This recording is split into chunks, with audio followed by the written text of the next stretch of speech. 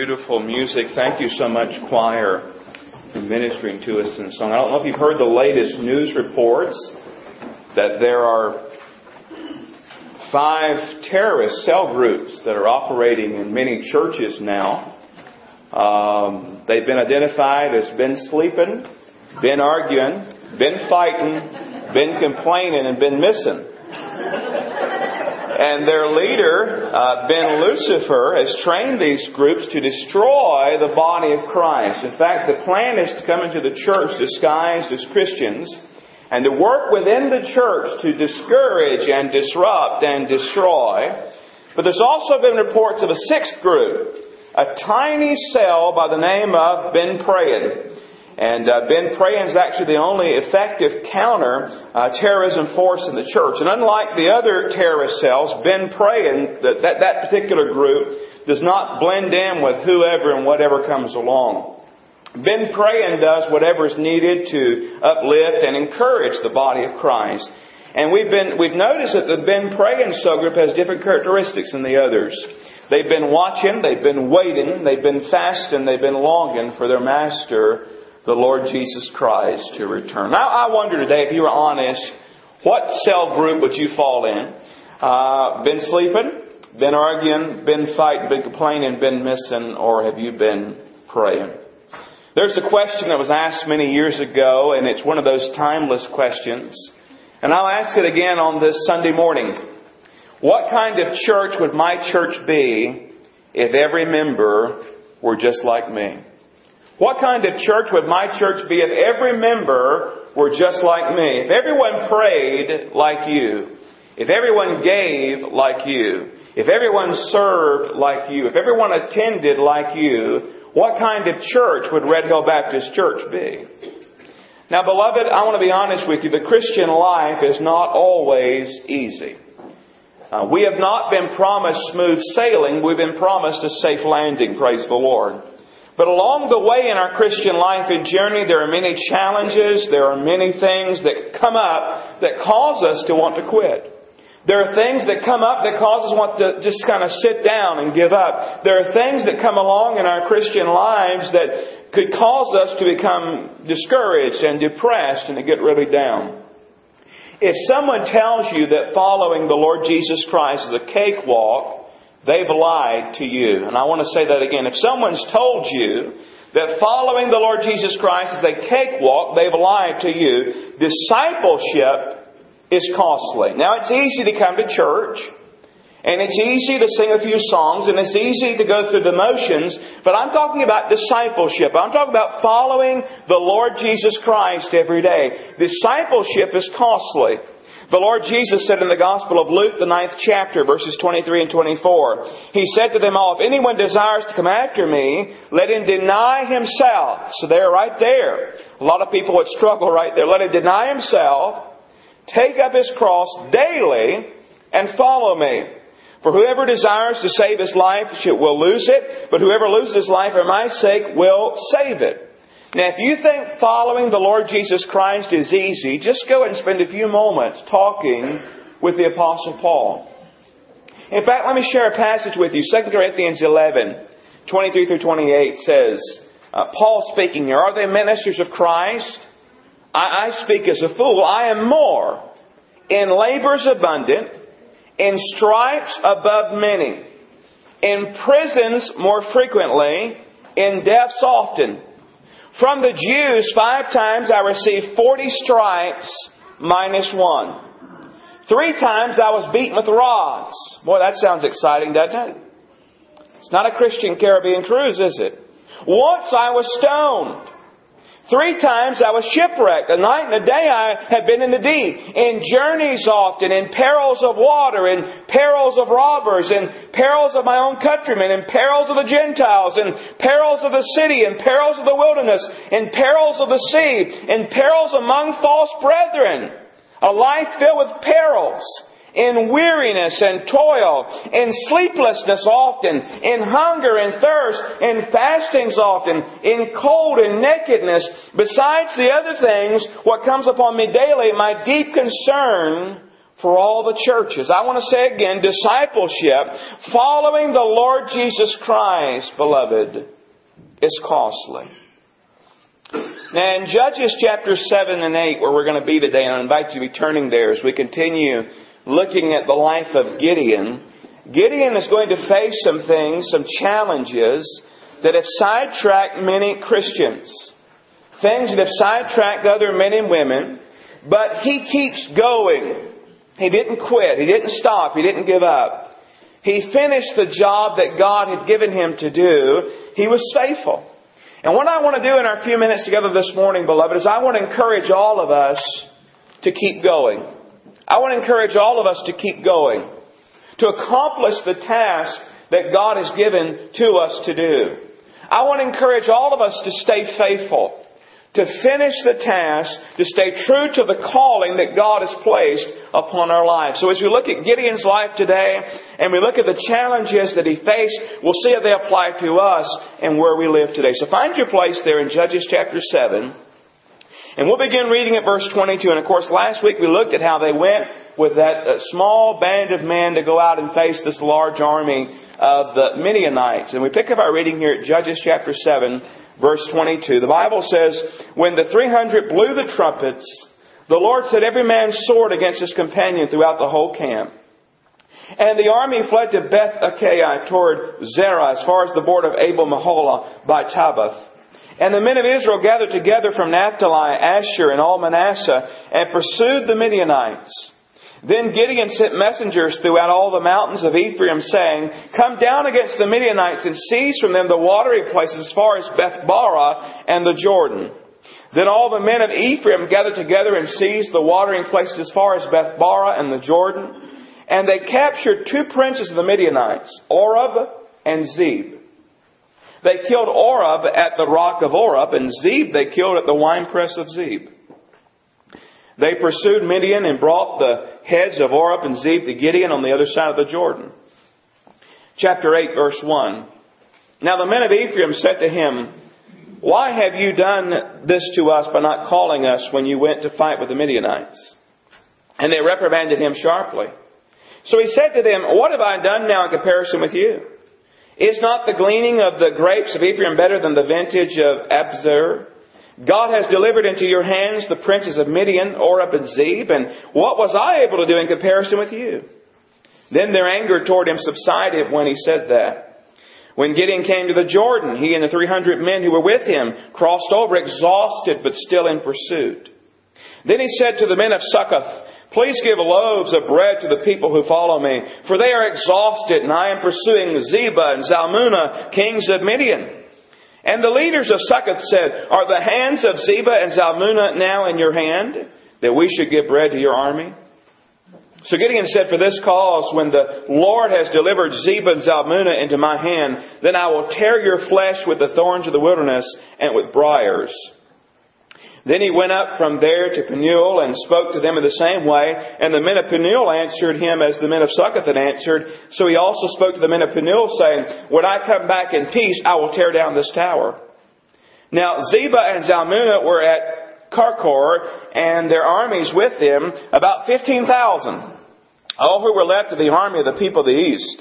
For 120,000 men who drew the sword had fallen. Remember, there was an army of 135,000. And those 300 men went up and faced them, and 120,000 are dead, and there's 15,000 left. Verse 11. Then Gideon went up by the road of those who dwell in tents on the east of Nobah and Jogbehah, and he attacked the army while the camp felt secure. When Zebah and Zalmunna fled, he pursued them. He took the 2 kings of Midian, Zebah and Zalmunna, and routed the whole army. Then Gideon, the son of Joash, returned for battle from the ascent of Heres, and he called a young man, the man of Succoth, and interrogated him, and he wrote down for him the leaders of Succoth and its elders, 77 men. Then he came to the men of Succoth and said, here are Zebah and Zalmunna, about whom you have ridiculed me, saying, are the hands of Zebah and Zalmunna now in your hands, that we should give bread to your weary men? And he took the elders of the city and thorns of the wilderness and briars, and with them he taught the men of Succoth. Then he tore down the tower of Peniel and killed the men of the city. And he said to Zebah and Zalmunna, what kind of men were they whom you killed at Tabor? So they answered, As you are, so were they. Each one resembled a son of a king. Then he said, They were my brothers, the sons of my mother. As the Lord lives, if you had let them live, I would not kill you. And he said to Jether, his firstborn, Rise, kill them. But the youth would not draw his sword, for he was afraid, because he was still a youth. So Zebah and Zalmunna said, Rise yourself and kill us, for as a man is, so is his strength. So Gideon arose and killed Zebah and Zalmunna, and took the crescent ornaments that were on their camels' necks. Let's pray. Father, quiet our hearts now in your presence. May your Holy Spirit work and move amongst us, I pray. In Jesus' name, amen. Gideon teaches us some wonderful lessons in this passage. And as you read that just at face value, you might say, well, what in the world does that have to do with us? All these people that we have a hard time pronouncing their names and all these things that went on in this gruesome passage. What does this have to do with us living today? Well, we learned several lessons here. First of all, we learn that you need to keep going when you're facing criticism. Keep going when you're facing criticism. Look back at chapter 8, verse 1. And I want you to see what it says there. Now the men of Ephraim said to him, Why have you done this to us by not calling us when you went to fight with the Midianites? And they reprimanded him sharply. Now God had just given an awesome victory here. Gideon and his 300 men had gone in, and without swords or spears or anything, taking these very simple instruments of an empty pitcher and their voice and a torch and so forth, they go in and cry out, and 120,000 men are dead. There are 15,000 left, according to chapter 8, verse 10. And Gideon calls for reinforcements. And the men of Ephraim respond, and they even killed 2 of the princes of the Midianites, Oreb and Zeb. Now the men of Ephraim, instead of rejoicing, instead of praising God for the great victory that's given, instead of celebrating, they reprimand Gideon. They criticize Gideon. They say basically, why didn't you call us?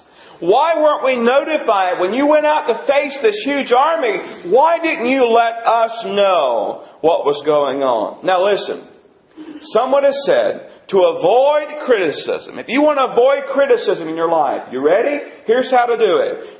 Say nothing, do nothing, and be nothing.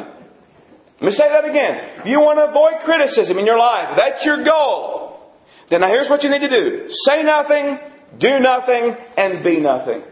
The moment that you say anything, the moment you do anything, the moment you become anything, there's someone there waiting to criticize you. And sad to say, it's not always those whom you think would be the ones to criticize you. Sometimes it could be those that are the very closest to you. Think about how many Christians have gotten on fire for the Lord Jesus Christ.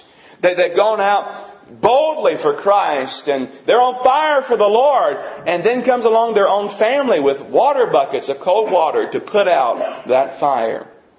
Listen, if you're going to do something with your life for the Lord Jesus Christ, be prepared for criticism. Be prepared. Know that it's going to come. But listen, when you're facing criticism, keep going.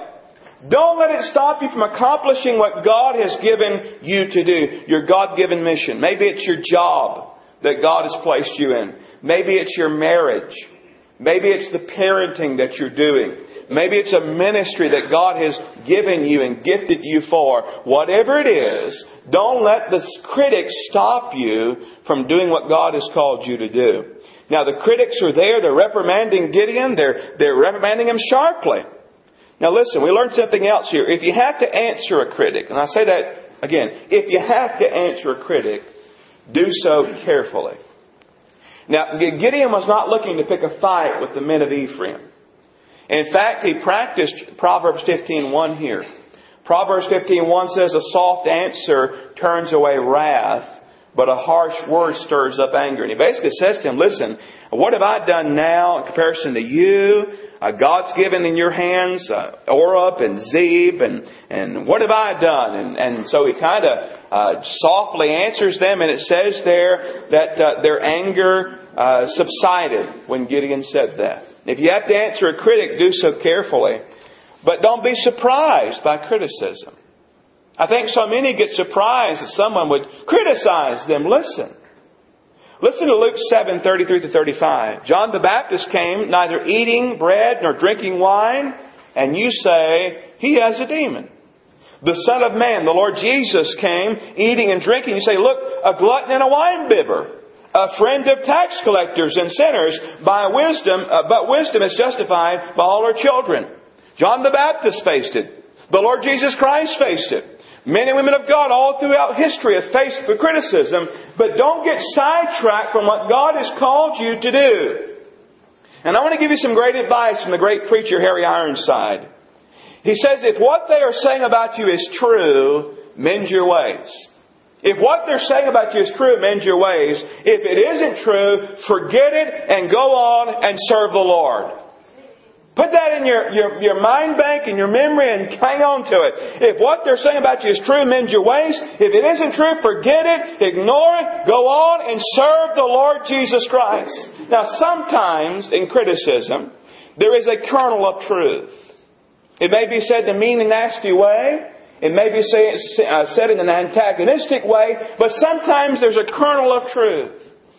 And you can consider what your critic is saying and search it out before the Lord and ask God to help you. And if there's something that needs to be changed, mend your ways. But if not, keep going. And even if there is, mend your ways and then keep going. Gideon teaches us and shows us and reminds us to keep going when you're facing criticism. Some of you are maybe laboring under criticism this very moment. Listen. Keep going. Keep going. Number 2. Keep going when you're facing exhaustion. Look at chapter 8, verse 4. When Gideon came to the Jordan, he and the 300 men who were with him crossed over. Now watch this phrase. Exhausted, but still in pursuit. I love that phrase. Exhausted, but still in pursuit. As you live your life for the Lord Jesus, there are going to be times when you're going to get tired. Jesus did.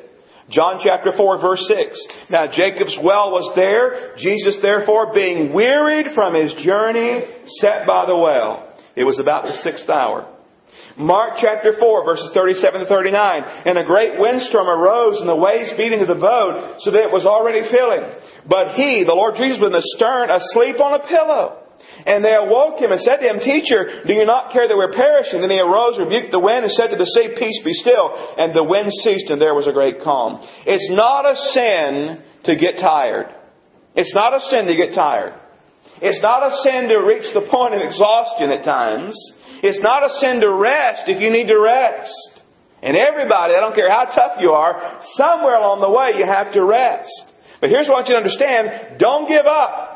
Rest if you must, but keep going. Some totally burn themselves out. I mean, they just burn out and give up. How much better to gradually wear out and to keep going. Now, of course, there are times when you are exhausted and you have to keep going. And you can't stop and rest, as is the case here as Gideon and his men are in pursuit of the enemy. They were exhausted, but still in pursuit. They didn't quit. Some of you here today may be exhausted and wanting to quit when it comes to your marriage. Others here today may be exhausted and wanting to quit when it comes to a wayward child or a child that's giving you great difficulty. Others may be here today and you're exhausted in the job that you're at and you're just laboring along and you're ready to quit. Others here today may be exhausted and you're laboring under a great burden because you're caring for a sick loved one or maybe a parent who is now up in years and needs your assistance. Others are exhausted in other ways. Now, here's what I want to say to you, beloved. Would you bring that exhaustion? Would you bring that tiredness? Would you bring that weariness to the Lord Jesus Christ today? Would you cry out to Him? Would you lay that at the foot of the cross and would you say, Lord, I need you. I need you. Would you do as we sang earlier, say, Precious Lord, take my hand. Lead me on. Help me stand. I'm tired. I'm weak. Don't bear it yourself. Give it to Jesus. Isaiah 40:31. But those who wait on the Lord shall renew their strength. They shall mount up with wings like eagles. They shall run and not be weary. They shall walk and not faint. Galatians 6:9. And let us not grow weary while doing good, for in due season we shall reap if we do not lose heart. Hebrews 12:1 and 2. Therefore we also, since we're surrounded by so great a cloud of witness, let us lay aside every weight and the sin which so easily ensnares us, and let us run with endurance the race that is set before us, looking unto Jesus, the author and finisher of our faith, who for the joy that was set before Him endured the cross, despising the shame, and is set down at the right hand of the throne of God. Keep going. Keep going. When you're facing exhaustion, keep going. Rest a while if you have to. Take a break, but don't give up. Don't give in. Don't turn back. When you're facing criticism, keep going. When you're facing exhaustion, keep going. But would you notice thirdly, keep going when you're facing discouragement. Keep going when you're facing discouragement. Now think about it. How many people have quit because they became discouraged? I think it would be startling to see the statistics to really know how many have given up because they got discouraged. Now, Gideon faced a lot of discouragement here in this particular passage. He faced discouragement, first of all, from the men of Succoth and Penuel. Now, I want you to look again in that passage, verses 5 and 6, chapter 8, verses 5 and 6. He said to the men of Succoth, please give loaves of bread to the people who follow me, for they are exhausted. And I am pursuing Zebah and Zalmunna, kings of Midian. Now, that's a legitimate request, and a natural request, and a right request. But look at what they say, verse 6. And the leaders of Succoth said, are the hands of Zebah and Zalmunna now in your hand, that we should give bread to your army? Look down at what happened when he went to Penuel. Look at verse number 8. Then he went up from there to Penuel and spoke to them in the same way. And the men of Penuel answered him as the men of Succoth had answered. It appears that the Succoth and the Penuel men, they had very little confidence in Gideon and his army. Perhaps they were afraid of retribution from the Midianite army if they helped Gideon. They just turned him away. They were exhausted. They were hungry. They needed that bit of bread, that encouragement that would come from Succoth and Penuel. But what did they get? They got ridiculed. Do you already have these men? Why in the world should we give you anything? Now, I'll not go into great detail about what Gideon ended up doing to these men. He ended up dealing with them very harshly. And some Bible commentators believe that Gideon was wrong in what he did. He was vindictive in his actions. I don't. And I don't want you to take this away saying, well, if somebody harms you or discourages you, you can go get briars and take it to him or whatever. But listen, you have to remember the context. Gideon's a judge. He's on mission from God. He's chasing the enemies of Israel. And Succoth and Penuel, in not helping Gideon, they were really aiding the enemy. For all intents and purposes, they were traitors to their own nation. And so when Gideon punishes them later, he's bringing about justice that came about. So we're not going to get in great detail of that. If you disagree, that's fine. We'll get some briars and straighten. No, I'm kidding. The point we need to see today, though, is don't give up. Keep going in the midst of discouragement. Now imagine you've seen a great victory. You're laboring. You're going after these enemies. You want to finish the job God's given you to do. He said, listen, we're exhausted. We're hungry. Would you help us? They say, we're not helping you. You go to the next town and said, we're not helping you. Gideon kept going. He faced discouragement in dealing with Zebah and Zalmunna. Look at verses 18 and 19. Now, Zebah and Zalmunna here, he's talking to them in verses 18 and 19. He said to Zebah and Zalmunna, what kind of men were they whom you killed at Tabor? Now, here's some information we didn't know. They killed some folks, and they answered, as you are, so were they. Each one resembled the son of a king. Then he said, they were my brothers, the son of my mother. Talk about discouragement. His brothers are dead. These enemies that he was pursuing had killed his brothers. He faced discouragement with his firstborn. Jether in verse 20. He says to Jether, "Rise, kill them." And it says, "But the youth would not draw his sword, for he was afraid because he was still a youth." In many ways, Jether was just like Gideon was just a couple of chapters back when we first met him. Instead of being bold and courageous and finishing the job, Jether's afraid. Now, over and over again, discouragement came rolling on to Gideon. But he didn't quit. He kept going. Think about it. He faced criticism. He faced exhaustion. He faced discouragement. Formidable foes. These things have stopped many a man or woman in their tracks.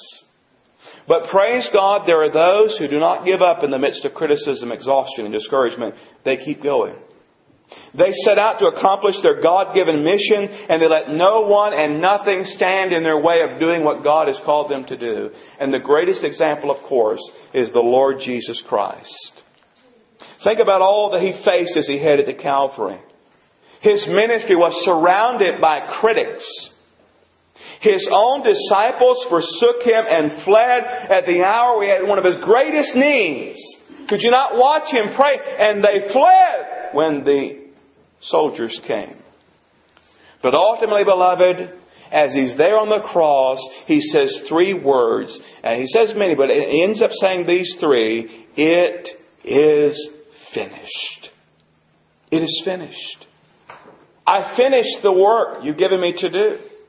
And because He finished the mission of salvation, because He bled, because He suffered, because He died, because He was buried, because He rose again victorious, we can have eternal life. He did not give up in the midst of the critics, in the midst of exhaustion, in the midst of discouragement, in the midst of facing the sin of the whole world. He says it is finished. And because of that, we can have salvation. And we have it if you have called upon Him. And I wonder, do you have it today, friend? All have sinned, all have fallen short of the glory of God. There's none righteous, no, not one. None that do good, no, not one. If you don't know Him today, turn from your sin to Christ. Receive His finished work. Receive the free gift of eternal life. In your life, you're going to face criticism. In your life, you're going to face exhaustion. In your life, you're going to face discouragement. No doubt about it. The question today is, what are you going to do when those things come? How are you going to respond? Here's the ultimate question. Are you going to keep going in the strength of the Lord, or are you going to quit? Are you going to keep going? You're going to quit. I've taught a class for many years. Borne many burdens, toiled through tears, but folks don't notice me a bit. I'm so discouraged, I'll just quit. So some time ago, I joined the choir that many folks I might inspire, but folks don't seem moved a bit. And I won't stand it. I'll just quit. I've led young people day and night and sacrificed to lead them right, but folks won't help me out a bit. And I'm so tired, I think I'll quit. Christ's cause is hindered everywhere. And folks are dying in despair. The reason why, just think of it. The church is full of folks who quit. What about you? What about me? Are you going to keep going in the strength of the Lord? Not in our strength, but in the strength of the Lord? Or are you going to quit? When you're facing exhaustion, keep going. When you're facing criticism, keep going. When you're facing discouragement, keep going. Go on looking unto Jesus, the author and finisher of our faith. Would you bow your head and close your eyes? And nobody's looking around. I just want to ask you a moment before we pray here while you're there seated quietly. Your heads are bowed, your eyes are closed. What about you, friend? Are you ready to quit this morning? Are you ready to walk out on a God-given assignment? Maybe you're ready to quit in your marriage. Maybe you're ready to quit your family. Maybe you're ready to quit the church. Maybe you're ready to quit in some other area. Maybe God has placed you in a job and you know God has you there and God put you there. But you want to quit.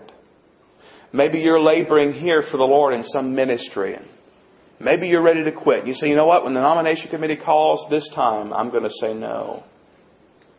But God has you there and God wants you there. I wonder, friend, what are you going to do? Are you going to quit? Are you going to turn around, turn back?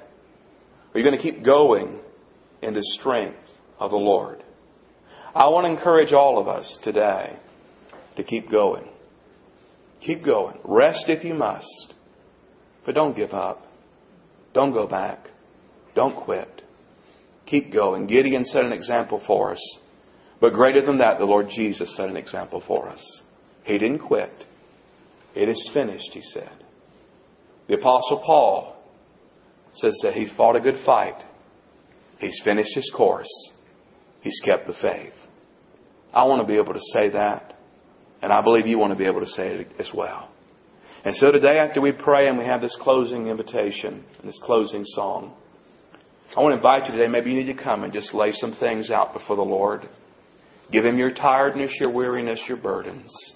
Cry out to Him, knowing that He will give you that rest that you need.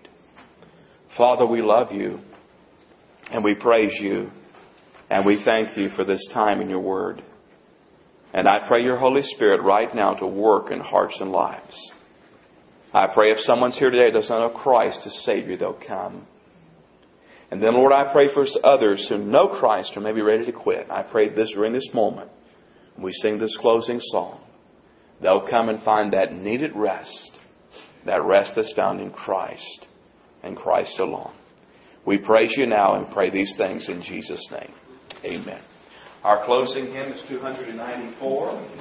Have Thine Own Way, Lord, have Thine Own way. The altar's open today. You want to come and pray by yourself? I'd like you to come. We'll pray with you. Let you know that if you want to do that. If the altar's open, we invite you to come. Don't quit! Keep going in prayer. Would you keep going as you take that first step to the altar today? 294, let's stand and sing.